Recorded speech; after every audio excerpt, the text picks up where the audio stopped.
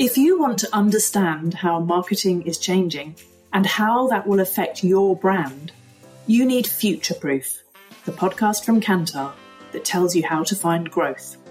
Created in conjunction with Side Business School at Oxford University, the Future Proof podcast provides a unique perspective on what truly makes a difference.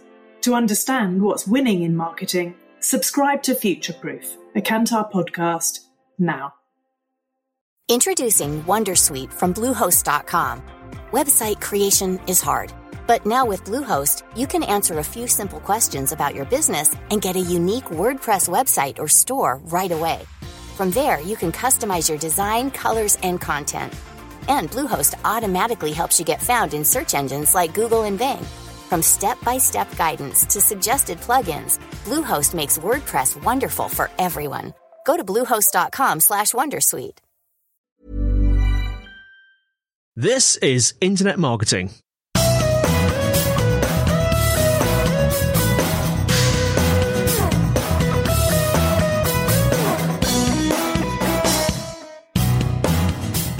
Hello and welcome to the Internet Marketing Podcast brought to you by Site Visibility.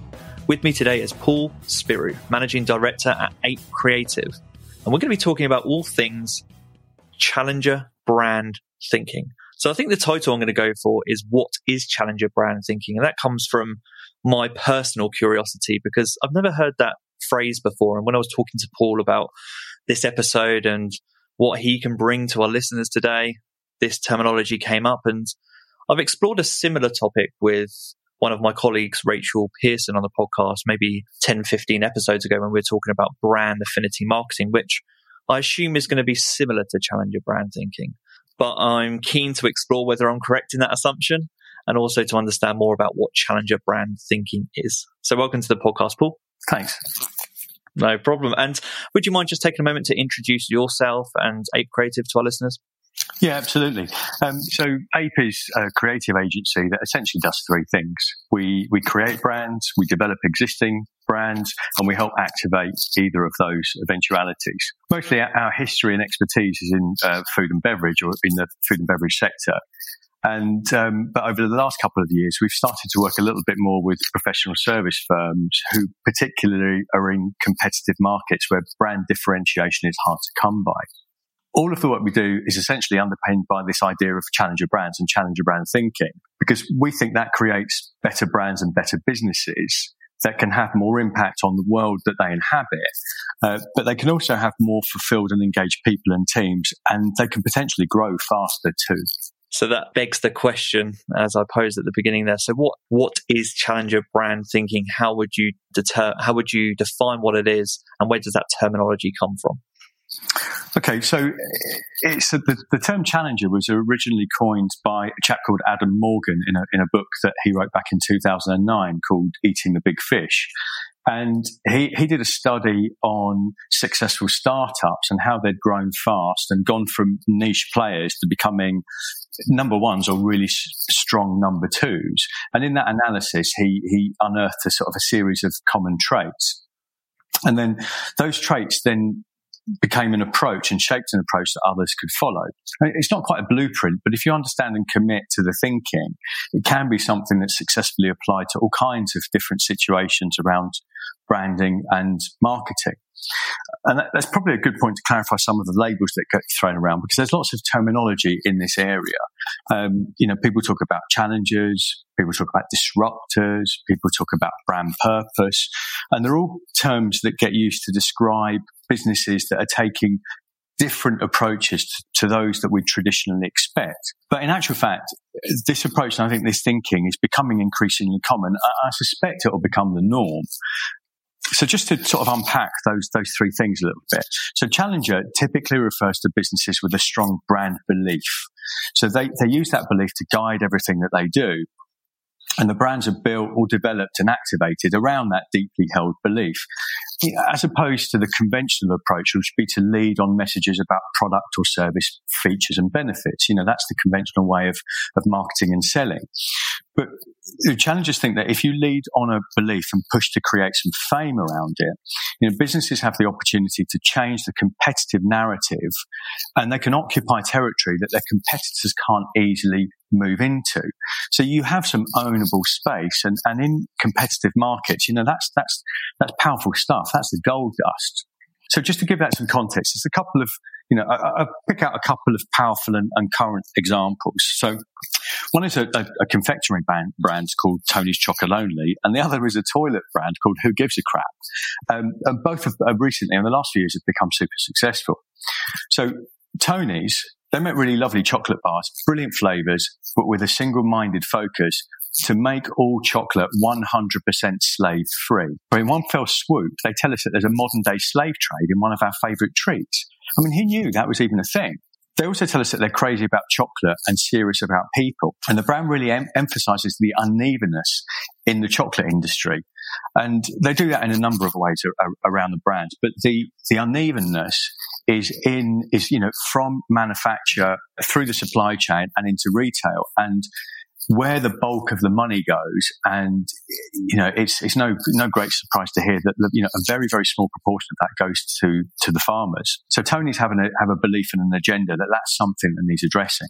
Who Gives a Crap sell toilet paper that helps provide clean toilets for people who need them. Now they donate 50% of their profits to help build toilets because they believe that access to a safe, dignified loo is a basic human right. I mean, of course it is, but we just take those things for granted, and think that that's a given anywhere in the world. And of course it's not. And in the last year, they've grown so fast that approach has enabled them to donate over £3.2 million to that particular cause. But they're not, they're not about philanthropy or benevolence in their communication. Of course they are in what they do, but their marketing and their brand is delivered with irreverence and a smile and actually a nice design around the loo roll wrapper that means that you'll happily leave it on the shelf in the bathroom for people to see in a way that you wouldn't leave a roll of Andrex or one of the others because it's got the nasty sort of plastic film around it. But a challenger isn't always about philanthropy or giving, and there's some other interesting examples. One of which people might have come across is Lemonade. They're an insurance business, and their model is based on transparency. And they're very clear about all the money they get in, all the money that goes out, what their share is it, and what their share of it is, and what they do with what's left over. And it's built on the principle that they say that we as consumers believe that it's okay to defraud our insurers a little bit. And, I have some empathy with that and some understanding of that. Whoever's made an insurance claim and, who hasn't made an insurance claim and thought, well, yeah, I'll just stick that bill on it as well and see if I can get away with something else. It's something that people do quite commonly, I think. But Lemonade have gone to the market and said, everybody thinks that's okay because everybody thinks they're getting overcharged by the insurers. You feel like you're being screwed by your insurers, so you'll kind of, squeeze them back a little bit. So they get rid of all of that with a sense of transparency. Lime is another insurance business, but this time in healthcare, and they're doing a similar approach, but theirs is more purpose driven. They talk about democratizing healthcare and making affordable healthcare available for the many, not the few, because private medical insurance and healthcare insurance is invariably expensive. But what Lime are doing is deconstructing those policies into their constituent parts so that you can buy the bits that you need for £7, £8, £10 a chunk, as it were. And so that, that's an example of challenges that, they set out a belief and they build their brand around that belief. Disruptor was one of the other terms I mentioned earlier on, and that typically refers to those businesses that come into a market with a new technology that potentially changes the game. So if you think about what Uber did for getting around and what they call ride sharing, they use technology in our hands and in our phones to be able to access that level of transport and transparency very, very easily. Airbnb did a similar thing for holidays. Monzo and Starling did a similar thing for banking. It's all about using technology to change the way that we connect and communicate with those particular brands and services. And they've all used that tech in a way that the incumbents or the market leaders, they could never have dreamed of because they've built these sort of monolithic businesses and environments and they never needed to change anything. But now they're all chasing hard to catch up because that disruptor technology and approach has really captured our attention as consumers and shoppers and buyers. And so it's become the new norm. The difference is that the previous market leaders, the reason they've succeeded is that they, by being a market leader, they build up a gravitational force and they kind of just drag everybody along with them. So they're not about to fall drastically or fail, but they are having to change fast to maintain their relevance for the next 20 odd years. But what disruptors show us is that in any given market, there's always room to take on the market leader. And the last of those 3 points is about purpose. And purpose tends to refer to businesses that are helping tackle a societal or a global issue. And there's often a much clearer, overt statement of intent in that area. And it's kind of simply put by Colin Mayer in his book, Prosperity, when he says, businesses need to find profitable solutions to the problems of the people and the planet, not to profit from those problems. And I think that really captures it really, really neatly. There's often been this tension between business and purpose. But I think the way that Colin Mayer frames it is you need to find a profitable solution to a problem. And then that way you find comfortable territory between purpose and profit. It's okay to have a business that's underpinned by by purpose and make a profit at the same time. That's a perfectly acceptable ambition. So, as we talked about already, challenges often have an element of purpose about them. Tony's and Who Gives a Crap are good examples. But also businesses like Unilever, a huge brand-owning business, they place a lot of emphasis on this too. And I even noticed Colgate, what probably the world's biggest toothpaste brand, promoting their purpose agenda around improving oral healthcare globally. And that was just on some of those big cardboard units in Sainsbury's recently.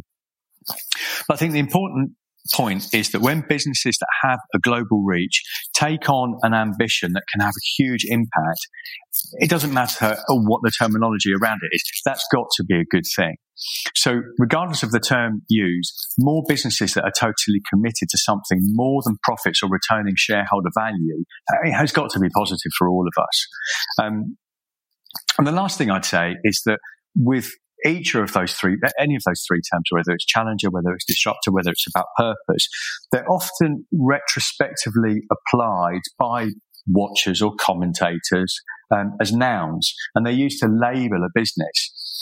But actually the reality is a whole lot of work and thinking that gets done under the surface to enable that situation to manifest itself. So at APE, we like to think of those labels really as verbs. It's a way of describing an approach that helps establish the thinking and the brand belief so that we can embed it into the business and to activate it and help build fame around it. There's so many interesting points from what you shared there. So thanks for going through that so thoroughly. Some thoughts that come to mind immediately for me. I'm sure our listeners are going to get sick of this on the podcast because I've referenced this a few times, but maybe at this point, maybe 15, 20 episodes ago, I recorded a podcast with a UK-based company called Imagine, and they are a network of Generation Z consultants.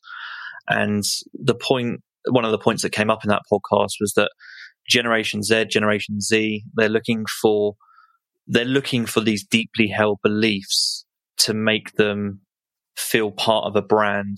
And really, they look for that. They need that in order to become brand advocates. And so it's important for the generation that's coming up. So that stands out to me. And the second thing, in marketing, we're all familiar with the phrases USPs. And that's been our starting point when looking at product differentiation or service differentiation for a long time. But what you're talking about is really no longer a unique selling point. It's more a uniquely held belief that can help differentiate you and brings more to the table for your brand. Does that sound fair as a summary of that last point? Yeah, absolutely. I mean, go back to the point about Gen Z and the sort of the affinity with authenticity. I think we as consumers, our perspectives have evolved, and the speed with which we can communicate with one another means that we can sniff out the disingenuous and the BS, if I can put it that way, really, really quickly. And I think we've really rallied against the idea of being sold to in that conventional way. So we want to align with brands that share the same belief, that stand for the same principles that we do. And it doesn't always have to be deep and meaningful. It might be about local sourcing, or employing local people, or the crafted technique with the way that the goods or the service is delivered. But it has to be something more than the slightly inauthentic features and benefits that just become, I think, as you said, indistinct. Which kind of leads nicely on to the second point about USPs and differentiation. It is so difficult now in every market is super, super competitive. It's almost impossible to have a USP unless you have truly invented something totally new. It's very, very difficult to maintain that. One, it's very difficult to do. And secondly, it's very, very difficult to maintain it because the speed of change is so fast. So if we pin our colours to a particular mast and a particular belief that's authentic and ownable, it is ours, and it is difficult for other people to emulate. And it's not to say that you pin your colours to a particular mast forever and a day, because challengers, disruptors, and purpose-led brands are super relevant to what's happening in the world that they inhabit in that moment. And sometimes it extends for years, but it's an evolving situation because the nature of businesses and competitive markets that we sit in evolves. We can't keep banging the same drum forever, but the drum that we do bang has got to be relevant to what we believe and what we believe our customers believe too. Here's a cool fact. A crocodile can't stick out its tongue. Another cool fact, you can get short-term health insurance for a month or just under a year in some states. United Healthcare short-term insurance plans are designed for people who are between jobs, coming off their parents' plan, or turning a side hustle into a full-time gig.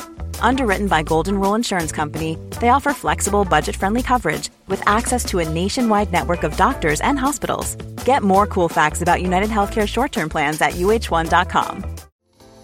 If you want to understand how marketing is changing and how that will affect your brand, you need Future Proof, the podcast from Kantar that tells you how to find growth.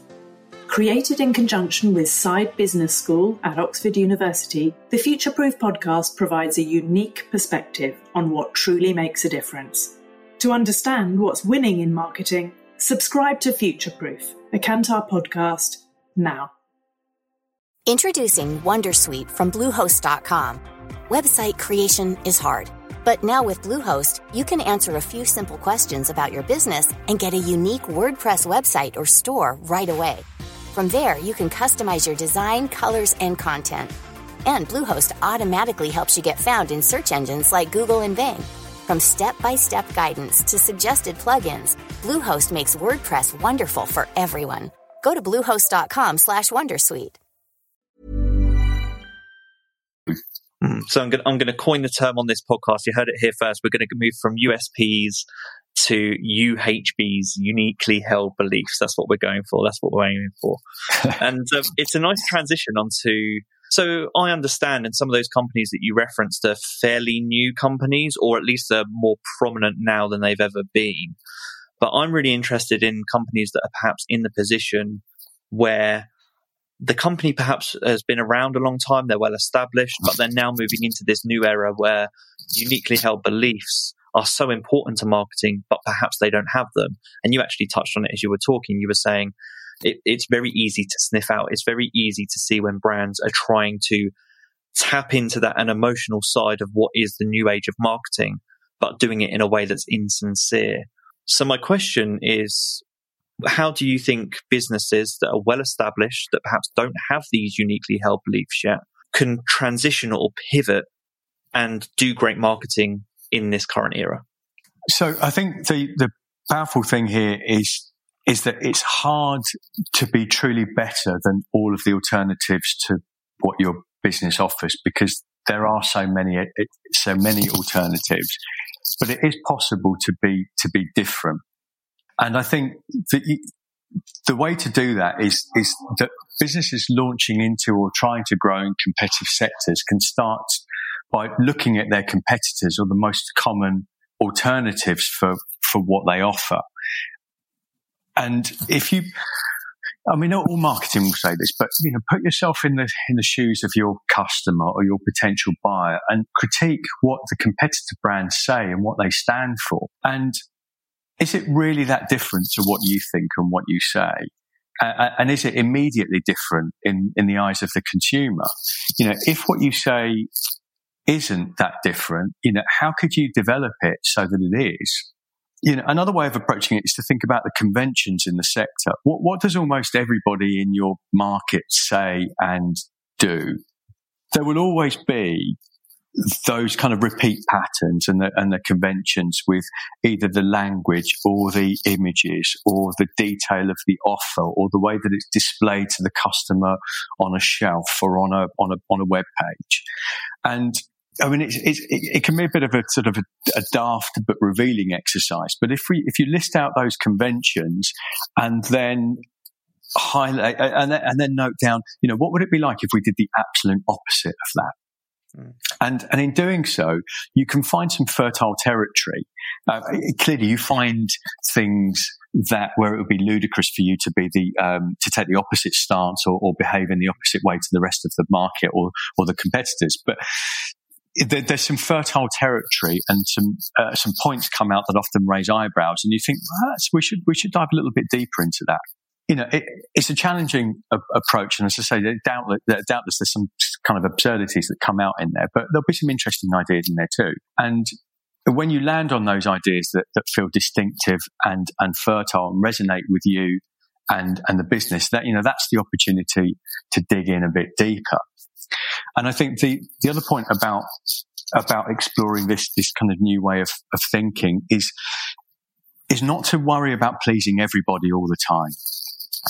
We often find ourselves trying to pitch brands and messages and campaigns to quite wide and diverse audiences because businesses don't want to miss out on a potential commercial opportunity. But I think by doing so, you can often find yourself in the mush in the middle. You can't appeal to everybody all the time. And you have to think about who you're talking to know what you're truly going to say to them. So, and successful challengers don't worry too much about pleasing everybody. By being committed, the idea is that you speak specifically to a particular customer group and you attract more of those people to you, whether they're customers, whether they're colleagues, whether they're other stakeholders, or just whether they're fans of the brand. It leads me to another interesting point, which is something I think about when I think about this concept that you're talking about today and that I've kind of broadly been introduced and are conscious of in marketing right now. And that's whether or not this level of thinking, whether or not these uniquely held beliefs and this commitment has to come from the top down. So does this vision have to come from a CEO, from an owner, from a managing director in order for it to translate and kind of revolutionize a company? Is that how you see it working? The one that comes to mind that you've spoken about actually is Tony's Chocolonely, who, from what I'm aware, the owner is she's at the forefront of their marketing. Yeah, I think you often find that challenges on those kinds of brands in the early days are often led by ambitious and inspirational leaders, and they build and mold the business in their own image. And certainly, that kind of thinking is part of the foundation of that business. And in that case, it's almost certainly top down. But of course, as you mentioned, businesses are at various stages of their commercial life cycle, and there's opportunities to pivot and change directions at different times. So, the straight answer is no. It doesn't always have to be top down, but I think it's about applying the thinking in that way, and instead of it just being top down, consider voices from different parts of the business. Organizations always have their own particular voice, and that's made up of many components, and that should be part of what builds the nature of the brand. Otherwise, the danger is just people in marketing sitting around with, people like me from agencies trying to set an agenda for others to follow. And that might not be the best way. But when the direction of a travel is agreed by those different voices in and around the business, it absolutely needs commitment and support from leadership, as well as dedicated champions or owners in other areas of the business too. So it doesn't need to be top down. It often is, because that's the nature of some of those businesses in their early phases. And if you were going to sort of retrospectively apply some of this thinking through a pivot or a change in direction, it has to be equally as rich and authentic for it to be true and ownable. And that will come by considering the perspectives and the voices of people within the business. And as I say, really embedding it in the business and making sure it has the support from the upper echelons and the senior leadership teams. Yeah, I mean, it touches on a lot of other points that are socially relevant now in terms of diversity and inclusivity, because like you said, it can come top down, but it's also just listening to the voices around you and being conscious of what's happening around you and what your employees can bring to the table in terms of revolutionizing your brand and their uniquely held beliefs can make a brand itself, and often does make a brand. So like you said, it can take one person to have a vision, but then you need a consensus from your team to follow through with that vision and execute and really make a difference to whatever market you're in. Yeah, absolutely. And then you have a ready-made fan base of influencers and supporters that truly believe in the mission, who are going to go out and articulate it, honestly, truthfully, and authentically on the business's behalf. So speaking practically for a moment, maybe you can bring this to life for me in terms of a fly on the wall at Ape Creative. How do you prospects come to you for design and marketing support? Can you talk me through the process of how you surface perhaps and how you highlight their uniquely held beliefs, their thinking, their challenger brand? How do you go about that process? Yeah, absolutely. We focus on really starting a diagnostic process to understand and involve the key pillars of the brand and the business. And we do that by surfacing 6 key elements. The first one is about ambition. So we explore what the ambition for the brand or the business or this particular project is. And we tend to think about a 3-year horizon because it's far enough away to be stretching, but it's close enough to be achievable. And it works as a period. And there'll be an element of financial attainment in that ambition, but there's also we try to make sure there's some more interesting elements to it in terms of the space that the brand would occupy, the impact that it's trying to have, and any other key measurables for the brand or for the business. The second point is about being clear on any big issues that might be hiding just around the corner to torpedo that ambition.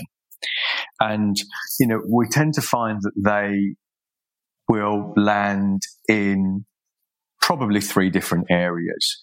The issue is either a competitor issue where a competitor business or brand is about to launch with something that might impact our ability to achieve our ambition. It might be something to do with customers, or often it's something to do with internal stakeholders and the commitment or resource or a capability internally to achieve the ambition. The third point, it's a really important one, I think, and it's one that can be difficult to achieve, is to really understand who our customer is and not do that by demographics, because I think that's very much old news. We need to understand what motivates our customers and profile them, by the way that they behave and the things that they do. And in doing so, we can find a way to make our brand and our business relevant to them and try to make sure that the pillars that we build our brand on, our belief is one that's shared. The fourth point is about our point of view, our brand or our business's point of view on the world we inhabit, and really why anyone will give a damn about our point of view. So this is when we start to get beyond product features and benefits to say, look, what do we really care about? What is really important to us? And the last point is about our brand's attitude. So lots of businesses will have, brand guidelines, tone of voice, language, and that kind of thing. And of course, that's important. But we try to go a little bit deeper and define our stance or our attitude. And that will come out by exploring the things that we love, the things that we hate, the things that we change if we could, the things in our world that make us bristle, the aspects that we might kind of rub up against to create a little bit of tension. And so by unpacking those 6 aspects, the ambition, the big issue, understanding our customer, our competitor, our point of view, and our attitude, we start to produce the sort of the underpinning of the brand and its positioning and the potential activation.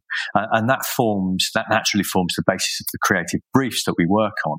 But those 6 points will really build the platform for the brand. And it's equally applicable for, a particular campaign or a particular project, because it helps us get to quite a contained set of principles and ideas that then we can use to activate whatever needs to be brought to life and brought to market. Yeah, those 6 points are a really interesting framework to work from. And on that topic of frameworks and further resources that might help our listeners learn more about challenger brand thinking, or might just pose different questions or different resources to help them with this terminology and with this new form of marketing, are there any that come to mind for you? I know you mentioned a couple of books earlier. Yeah, I would say that on purpose, I think the Prosperity by Colin Mayer is that's the one to read about that. I mean, it's really interesting because it starts off by analysing economic models and why the old ways of thinking are not really relevant for the future, and it really supports that. It explains and supports that idea that that businesses should find profitable solutions to the problems of people and the planet, not profit from those problems. And that really enshrines that phrase and expands on that. And then Eating the Big Fish by Adam Morgan. That's the book that coined the phrase challenger brand thinking, and there's been developments and updates to certain aspects of that, also by Adam Morgan in a book called Overthrow and Overthrow 2 more recently, which I think was last year. And they explore the different challenger brand narratives. The traditional narrative in challenger thinking is that the sort of the David versus Goliath story, where the little guy takes on the big guy. But actually, there's much more. There's many, many more narratives than that. And Overthrow and Overthrow 2 are really worth looking at from that perspective. That's been a really interesting episode, and there's plenty of resources to go away and learn more there. But before I let you go, can you let our listeners know where they can connect with you and learn more about Ape Creative? Yeah, absolutely. Apecreative.com is where you can find more recent examples of our work and our thinking. And quite simply, my email address is paul@apecreative.com. So, and I'm sure you'll find me on LinkedIn too. But those are the quickest and easiest ways to get in touch. If anyone wants to chat more about any of this stuff, I could talk about it happily at length, and when we're allowed to, over a beer or a coffee. Brilliant. Okay, thank you so much. This has been the Internet Marketing Podcast.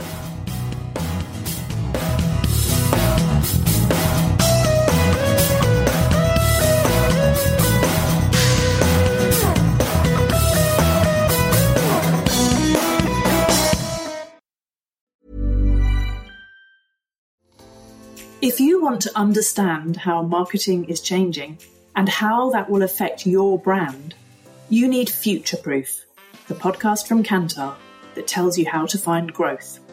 Created in conjunction with Side Business School at Oxford University, the Future Proof podcast provides a unique perspective on what truly makes a difference. To understand what's winning in marketing, subscribe to Future Proof, a Kantar podcast, now.